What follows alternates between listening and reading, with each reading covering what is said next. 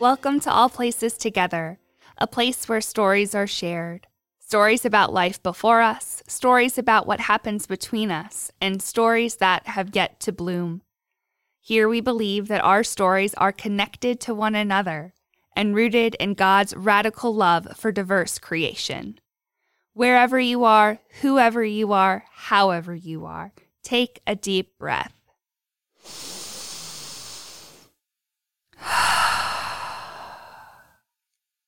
Here is a story for you, a story called 9 and 19. On June 17, 2015, a young white Lutheran man went into a Bible study at Mother Emanuel AME Church in Charleston, South Carolina. He went not with the intention of learning about God. He went with the intention of taking life, the opposite of what God is about. By night's end, he had murdered 9 innocent Black people: DePayne Middleton Doctor, Cynthia Graham Hurd, Susie J. Jackson, Ethel Lee Lance, Clementa C. Pickney, Tywanza Sanders, Daniel Lee Simmons Sr., and Sharonda Coleman Singleton. This past week marks the 6th anniversary of this violent attack. More than any mass shooting before or after, the murder of the Emanuel 9 changed me in profound ways. When it occurred, I had been ordained just 6 months. I was serving as an associate pastor for youth and Christian nurture at a medium-sized liberal Lutheran congregation in Indiana. It was Vacation Bible School week, which I was leading with our pastoral intern. Sunday was to be our VBS celebration. The kids, adult leaders, and our intern and I had been working hard on the service all week. The shooting happened on that Wednesday night, and we wrestled with what to do about worship on the following Sunday.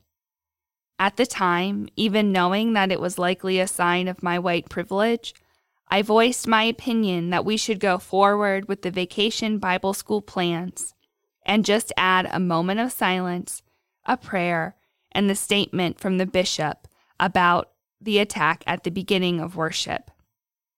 And this is what we did. And I confess that this is one of many times that I led with my white privilege. I was slated to preach the next week, a week and a half after the shooting. I wrestled all week with what to say and how to say it. The shooter's identity as Lutheran shook me to my core. I realized in a new and profound way that I was the pastor to young white men. That I would likely always be the pastor to some young white men. What I said and didn't say about race mattered. What I taught and didn't teach about God's inclusive love mattered. The work I did to dismantle my own internalized racism, or the work I didn't do, mattered. I had a level of responsibility and complicity that I had not before acknowledged. I saw that my lack of anti-racist preaching, anti-racist teaching, and dismantling of racism in myself and my community could and would have life and death consequences for my Black and brown siblings in Christ.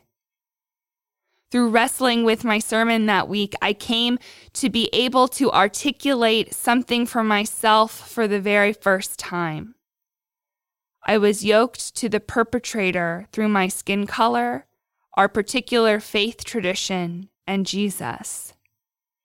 I was yoked to the victims through our shared humanity, our broader faith tradition, and Jesus. I was irrevocably yoked to both through Jesus, and that meant something. I have continued to make sense of this understanding, and I now articulate it in this way. The color of my skin, white, which is lovely in its pinkness, binds me to white supremacy in a way that I can never change. White supremacy and racism are sins that plague our society. I have committed and will commit these sins. Through Jesus, I am forgiven of these sins and am called to the daily work of truth and reconciliation, learning the truth, confessing my part in that truth, sharing the truth, and building reconciliation. It is holy and hard, hopeful and heartbreaking. The author of Ephesians, one of the letters found in the New Testament of the Bible, writes about this sort of work in chapters 3, verses 14 to 22. But now in Christ Jesus, you who were once far off have been brought near by the blood of Christ. For he is our peace. In his flesh, he has made both groups into one and has broken down the dividing wall, that is, the hostility between us. He has abolished the law with its commandments and ordinances, that he might create in himself one new humanity in place of the two, thus making peace, and might reconcile both groups to God in one body through the cross, thus putting to death that hostility through it. So he came and proclaimed peace to you who were far off, and peace to those who were near. For through him both of us have access in one Spirit to the Father. So then you are no longer strangers and aliens, but you are citizens with the saints, and also members of the household of God, built upon the foundation of the apostles and prophets, with Christ Jesus himself as the cornerstone. In him, the whole structure is joined together and grows into a holy temple in the Lord, in whom you are also built spiritually into a dwelling place for God. These words remind me that I have been far off from the body of Christ, that white supremacy and racism strive to keep me separate from the body of Christ by lying to me, by saying to me that those who have other colors of skin are not worthy, are not like me, and are not of God. All of these are very dangerous lies and are not of Jesus. Jesus is radical love, proclaiming that all are welcome at God's table. Jesus about going to the places that are called the margins by those in power, but going there and saying that they are valid places of life and love, and saying to those people in power that the people here matter. Through Jesus, I am shown the way to reconciliation. Jesus teaches me how to listen to complicated stories and whole truths. Jesus teaches me how to interpret ancient laws with mercy and love. Jesus teaches me how to feed the hungry, free the captive, and believe the woman. Jesus teaches me how to break down the walls that divide us. Jesus teaches me that we are not to be strangers or aliens to one another, but rather friends, siblings, and saints. Does Jesus teach you these things too? If so, let's be friends. The way this work looked in my life this past week was commemorating the martyrdom of the Emmanuel Nine with the wider church, and intentionally marking Juneteenth for the first time in my professional and personal life. Juneteenth is the day in 1865 when the word of the Emancipation Proclamation finally reached Texas, and the last of the enslaved people were free. It took 2 years, for the words to make it from Lincoln's pen to their ears there in Texas. Juneteenth is thought of by some as the true Independence Day of the United States, the day when all people were finally free from enslavement. Because in 1776, when the Declaration of Independence was signed, Black people all over the new country were enslaved and were very far from being free. I don't remember actively knowing what Juneteenth was until 3 years ago.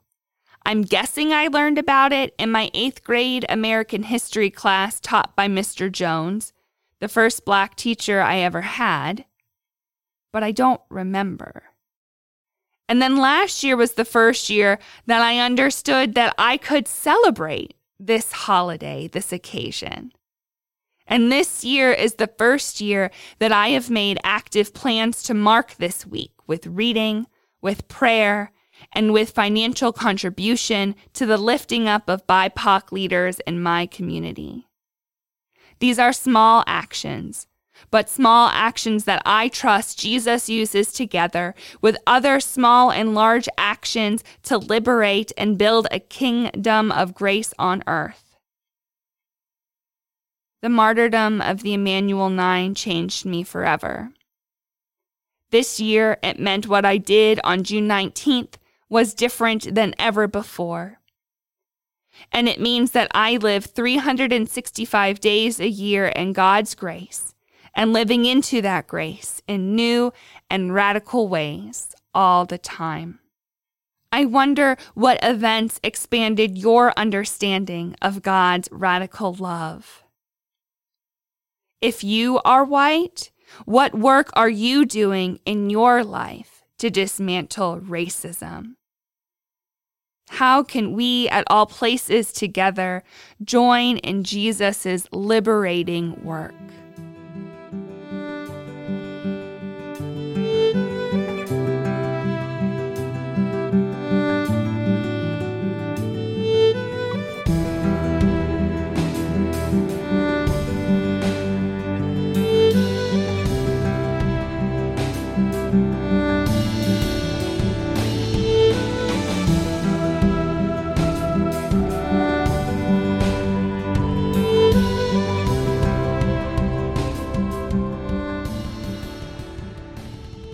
A prayer for the 9 and the 19. Liberating God, you meet each person where they are. Though we may be far off from one another, no one is far off from you. Open our eyes to see your image in all people, so that the massacre, enslavement, and oppression of bodies, especially Black and brown bodies, ends. Open our ears to hear your truth spoken in the words of our neighbors. Open our hands to build reconciliation. Draw us together so that we may be a dwelling place for you and for all people. Amen.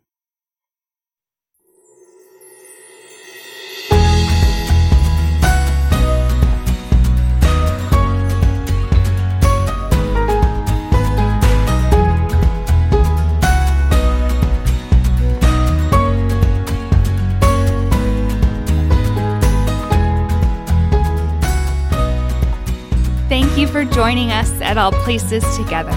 If you heard yourself or someone you know in these stories, we hope you heard God too. Next week, we will return to our interviews about beloved places and how God is with us in these places. This past week, we received an email from Rick sharing with us one of the most important places to him that I would like to share. He writes, "Like you, Colleen, I grew up near the water. The water may be still, flowing. It may come as waves in the surf or as rain. Any of its manifestations quiets my soul and brings me peace. To be in the water, just my feet or my whole body. The crashing of the surf or the trickle of a mountain stream. The sounds that emanate from pond life. The drizzle of a cold autumn rain on the roof. The clatter of rain on a metal roof or a tent. the stillness of snowfall. Water restores me, and I need it to be in it and of it. Water refreshes me. It is part of me and has given me more than I deserve. Thank you for sharing your story with us, Rick. I hope that you are able to be in and near and of water this week. You can share your story of a beloved place and how God was with you there by DMing us on Instagram or Facebook, or by emailing us at allplacestogether@gmail.com. That's allplacestogether@gmail.com. If there are other stories you would like to share or questions you have, you can contact us there too. You can subscribe to All Places Together wherever you get your podcasts. To continue to see All Places Together grow, you can give through our website. Scroll to the bottom where it says Give to All Places Together, and you'll be redirected to our giving platform. Thanks to our mission partners of the Evangelical Lutheran Church in America, the Virginia Synod, and people like you who have shared contributions. We know it can be hard to give financially. We celebrate all the ways that you share the stories of All Places Together with the people in your life. Who is someone in your life that you can learn about racial justice with? Could you share this podcast with them and then reflect together? And know that I get so excited for every single comment on social media too. I hope to hear from you this week. And until next time, remember that God is with you, wherever, whoever, and however you are.